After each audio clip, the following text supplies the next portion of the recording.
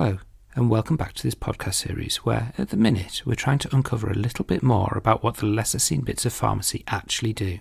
We're doing this as a mini sub-series of podcast type thing, asking what's the point of various different things that pharmacy get involved with. And this week is the turn of Medicines Advice on Medicines Information Services. In most hospitals in the UK, there'll be an office in pharmacy called Medicines Advice or Medicines Information. We'll call it MI for short for the rest of this podcast. Usually staffed by pharmacists, pharmacy technicians or information scientists or a mix. You can phone them up or drop them an email, ask questions about medicines and get answers back. This also extends to primary care with the Specialist Pharmacy Service. Visit their website at sps.nhs.uk, running an MI service for non-secondary care healthcare professionals. So is that the point of MI services? To answer questions on medicines? Well, it kind of is, but that's pretty much the point of most other clinical pharmacy services as well. So why is it helpful to have an office of people doing a similar thing? What's the point of having a specific MI service in your hospital? And what unique things might they be able to help you with? Well, as with everything, MI services have evolved over time, so to give a flavour of what the point of them is now, it might be useful to give you a potted history of how we've got to where we are. So let's get in our DeLorean and go back to 1971, the year that the UK currency goes decimal, Apollo 14 lands on the moon, and Swiss women get the right to vote. Different times. But most significantly, it's also the year that the Knoll Hall Report is published. For those not up on pharmacy history, the Knoll Hall Report can be thought of as the start of clinical pharmacy. Just 20 years on from the Linstead Report, which suggested it might be a good idea if each hospital maybe had access to their own pharmacist, the Knoll Hall Report suggested that it might be time to start using that pharmacist's knowledge for more than just medicines preparation and stock management.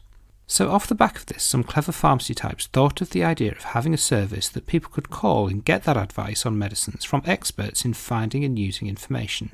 Based on this, the first two drug information services were set up at the London Hospital and in Leeds in the same year. Many other hospitals followed on, and 4 years later in 1975, a network of regional drug information pharmacists was set up to develop and support this new concept. Looking back at some of the papers and commentaries that were published back in the 1970s, it seems that the questions that were being asked back at the start were very similar to those being asked now. How to choose between treatments, how to get medicines into patients, what to do when medicines cause side effects, or how to manage interactions between medicines and the like. Some things never change. However, what has changed are the challenges that are encountered in trying to provide evidence-based advice on any aspects of medicine's use. Back in the day, one of the major barriers was the accessibility of information resources. At the start, it was card indexes of paper journals and very expensive subscriptions to microfiche services. Lots of the skills needed were about just finding the information to then apply to patient care, and this continued for a surprising amount of time. The first computer systems came in the 1980s and early 1990s, and were so novel they were a precious bit of kit to be cared for and wheeled out on special occasions. They were useful-ish, but they didn't revolutionise things. You did the same things, but slightly faster. Then, in the late 90s, things started to change, slowly. The internet became a thing with Alta Vista, AOL and the new startup Google, so you could now access information online. But there was still major skill involved in using things like the new electronic databases of Medline and Embase. As everyone was still on dial-up, which you paid for by the minute, and the NHS being money conscious to the point of being obstructive, you still had to plan your search strategy on paper, then get the fastest typist in the department to go online and do your search as quickly as possible, and then go and request the paper copies of articles from your library. But about 20 years ago, we reached a tipping point where the internet was less of a novelty and more just a standard tool that anyone could use. Now the problem was no longer a lack of accessible information, but rather an excess of information of varying quality. In a world where any 12-year-old can now knock up a professional-looking web page, how do you know that what you're looking at is high quality? Added to this is this sheer explosion in treatment options, scientific publications and guidelines, which has meant that the skills of the people working in MI services have developed from knowing how to access information to knowing how to filter high-quality, relevant information from the oceans of data that's out there, and how to pull together advice that's helpful for the individual asking the question. So this, for me, is the point of MI services now. There is a certain advantage in having a central office that anyone can contact at any point of the day to get good quality pharmacy advice, similar to the original idea from the Knoll Hall Report. In this vein, lots of MI services have taken on the role of being a contact point for questions about medicines that happen after discharge from a hospital, either from patients and carers or from healthcare professionals in primary care. And this is useful, but to solely focus on this is to miss out on a lot of the benefits of having a local MI service.